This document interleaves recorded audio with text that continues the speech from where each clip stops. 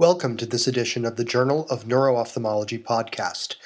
This is Dr. Prem Subramanian, Associate Professor of Ophthalmology at the Wilmer Eye Institute of the Johns Hopkins University School of Medicine, and I'm joined today by Dr. Valerie Pervin, who is Professor of Ophthalmology at the University of Indiana School of Medicine.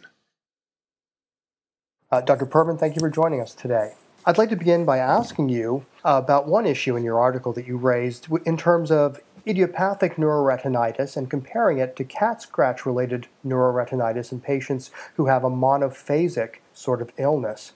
And in describing these two categories, what clinical differences did you find between the groups? Were there signs or symptoms that might point you in the direction towards cat scratch as opposed to the more idiopathic type of neuroretinitis in these patients?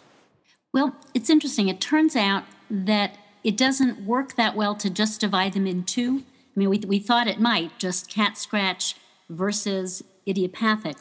But the idiopathic patients either have single episode idiopathic or they have this recurrent form that I actually happen to see a lot of. And the clinical features of each of these three groups are different. And so we were interested in several different aspects of clinical differences among these groups. One pervasive question for me is, what do these recurrent patients have? Because these are difficult patients. They sustain severe loss with recurrent attacks. It's a very, very difficult disease. And one of my questions has always been, what is this really? I've been assuming it's an autoimmune disease, but we don't have proof of that. And I always worry that maybe it's an infection that keeps flaring up again. Maybe we're missing an infectious disease. So I've been particularly interested in that recurrent group. What is that, and how could we tell? How does it look different from ones that we know are infectious, the cat scratch group? And does it look different from the single episode idiopathic group? And so we looked at these three groups and compared the three. And what we found was that there is clearly a big difference between the cat scratch group at one end of the spectrum and the recurrent idiopathic at the other, and in various ways, and I'll go into some of those in a moment. But the single episode idiopathic seem to fall somewhere in between. And in most respects, they're actually more like cat scratch, but not all. There's a couple of differences, a couple of ways in which they are more like the recurrent. One of the things we found as a difference was systemic symptoms, which are very common in cat scratch patients. About 3/4 of patients with cat scratch neuroretinitis have some sort of preceding systemic prodrome, whereas in the idiopathic single episode, only 1/4 of patients had systemic symptoms, and in the recurrent episodes, it was only about 13%. So in that way, cat scratch really looks different from idiopathic. We found that visual acuity measurements really didn't help. They were very similar in all three groups, but visual fields were different. And the main thing we found was that in cat scratch neuroretinitis patients, a very common pattern is a large central scotoma or large cecocentral scotoma, but with a small or no relative afferent pupillary defect. And so we think that this represents actually the serous detachment at the macula. So this is really a retinopathy in terms of the visual loss rather than optic neuropathy. And whereas the patients with the recurrent episodes often have central loss, but in addition, they have neurofiber bundle defects. So they'll have a large arcuate defect, sometimes altitudinal, sometimes radial defects, and sometimes these coalesce with the central defect, and over time, with repeated episodes, they coalesce with each other. So the visual field pattern is really different, again, at either end of the spectrum, the different between cat scratch and the recurrent. The magnitude of visual field loss is also different. We used a system to measure the amount of visual field loss in each of these patients, and we found that the magnitude at onset was much greater in the recurrent group, least in the cat scratch, and in between in the idiopathic single episodes. And then finally, the other difference that we found was the recovery is different. So cat scratch patients usually do very well in terms of recovery, whereas the recurrent episodes really do very poorly. And again, the idiopathic single episodes are somewhere in between. So the single episodes look a lot like cat scratch in terms of pattern of field loss and extensive recovery, but in terms of systemic symptoms, the idiopathic single episodes look more like recurrent and not like cat scratch. Now, based on these observations that you have made on these patient groups, when a patient with suspected neuroretinitis walks into our offices, do you suggest that we use things like the magnitude of the afferent defect, the severity of their visual field loss to guide our initial workup? Can that direct us a particular way? Or do you feel that all the patients should be evaluated initially in the same manner? No, I think that information is really helpful, but along with other clinical features. So I think that they all need to be taken into consideration. And I think it's really difficult or misleading to talk about what is the correct workup for a neuroretinitis patient. I think I would use a number of factors to help determine that.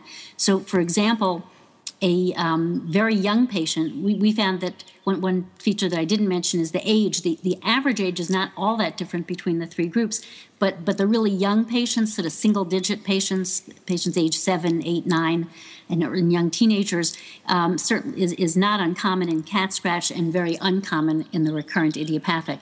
So for example, sort of poster child for cat scratch would be a young, very young adult or child with recent systemic symptoms and cat exposure with a large central scotoma and small relative afferent pupillary defect. So that to me says that's cat scratch. And so for somebody like that, I would get cat scratch titers and probably nothing else. You can get whatever tests you want, but I think they're very unlikely to show something else.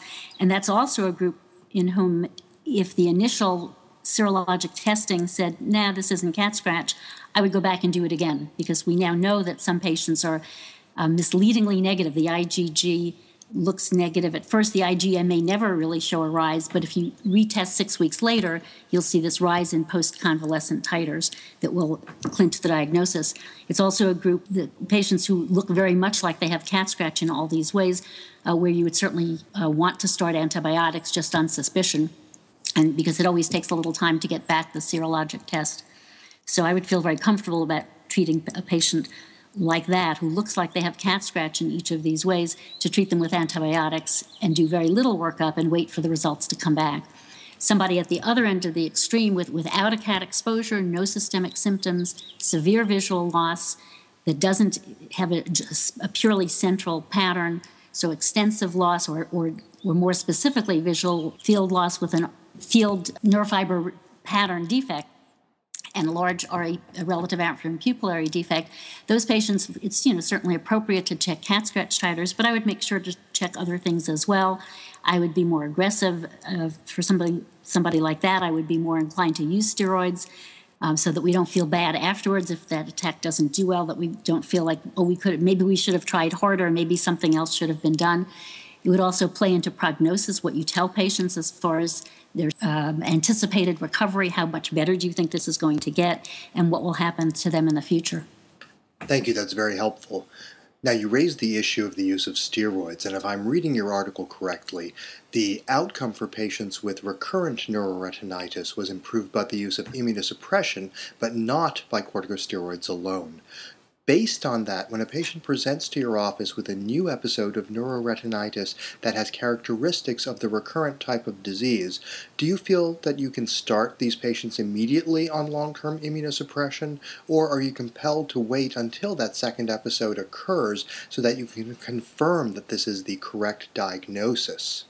Yeah, that's a really hard question. I'm still reluctant to prescribe long-term chronic immunosuppression for somebody with one episode. I think it's really putting yourself out there as far as not really having a good handle in the future. So for example, you put somebody on immunosuppression and then they go 5 years and they don't have an attack. So is that because that medicine is working really well, or because they weren't going to have another attack anyway? So I do feel more strongly that I can predict. I've had a pretty good sense for a while now, even before we really looked at all our data. I felt like I had a strong sense of who was going to have another attack.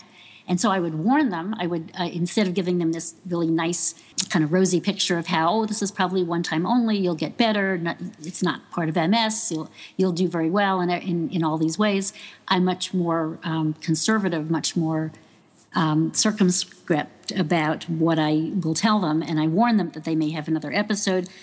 At this point, I guess with the extra data, I would give them a choice. I would tell them we could, put that out there. We could treat you with long-term immunosuppression, and the least aggressive, most conservative form would be just alternate day prednisone 10 milligrams every other day. And you could say, well, I'm not going to hurt them with that. And I think that's true. It's not expensive. It doesn't have a lot of long-term side effects. But it does put you in the situation of not knowing then what, if they do well, you won't know if that's your treatment or that's their natural history. So it's more comfortable to wait for a second episode. I think the other thing that would weigh into that decision is how severe the first episode is. So the decision whether to treat somebody with long-term immunosuppression who's had just one episode is also based in part on how severe that first episode is. So for a patient that comes in with a relative afferent pupillary defect and some disc-related field loss, but significant retained useful vision still in that eye, I would be much more inclined to give them a chance to have a second episode. If somebody has actually lost all vision, we've had an occasional patient that just wiped out, like no light perception or a little island of vision somewhere in the periphery. That's what their first episode did. How much chance do you want to give them to have a second episode if they really seem to fall in that group? Again, no systemic symptoms, no cat exposure, and the visual exam features of recurrent attacks. Do we really want to give them a chance to have that second episode that may lose the other eye? So I think I would factor that in as well. It's not quite as simple as do you treat a first episode or not. And back to the question of steroids, we make the distinction between steroids improving the visual outcome in any individual attack versus steroids improving the long-term outcome. But being careful that what we mean by outcome, at least what we have looked at in our study, was number of recurrent attacks. So we really didn't look at visual outcome in treated patients versus visual outcome in untreated patients. We have treated almost all of our acute episodes with steroids, but admit that we don't see a lot of improvement. The disc edema goes away whether you treat or not, and the vision may improve, the visual acuity and field may improve modestly, but this big chunk that got knocked out, it's a lot like ischemic optic neuropathy. A piece gets knocked out, and that piece pretty much stays gone. And that doesn't seem to be affected by steroids. We treat them, and that piece is still gone. But if we put people on long-term immunosuppression, what we found is that we can decrease the number of attacks that they subsequently have. And the way we looked at that was kind of aggregate of taking a group of patients with recurrent idiopathic neuroretinitis and looking at the number of episodes they had up until the time they started long-term immunosuppression versus the number of episodes they had after they were on immunosuppression. And when we put them together in a group, we found that there was a significant decrease in the average number of attacks after starting treatment compared to before. But unfortunately, it's not 100%. I had the hope and maybe vague belief before we really looked at all our numbers that we were really stopping the episodes, that once we start people on immunosuppression, they don't have any more attacks. But unfortunately, it's not true. It's not 100% effective, but it does decrease the rate of attacks, and that has held up with larger numbers of patients as well. Thank you so much for discussing this very perplexing still and challenging disease that all of us face, and I think the observations that you've made will help us as we manage our patients in the future. You're welcome. Thank you.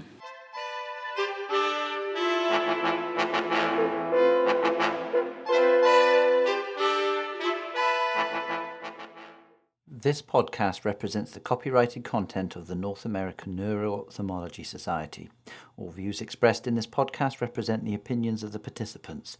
It does not necessarily reflect the views of the Society or the publisher or the Journal of Neuro-Ophthalmology.